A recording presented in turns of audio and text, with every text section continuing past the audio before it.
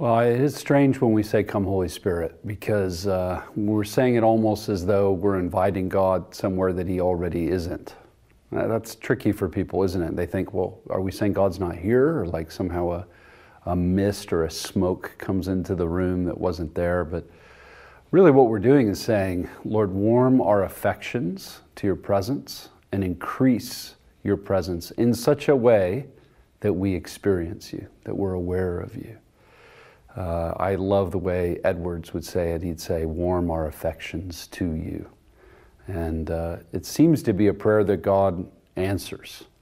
And honestly, I think we say, come Holy Spirit, because the scriptures seem to indicate somehow the Holy Spirit comes upon people, or that the power of the Spirit is present. And so I'm not sure how to mix all that together, but it is something where, as Dallas Willard says, the Holy Spirit comes where He is wanted.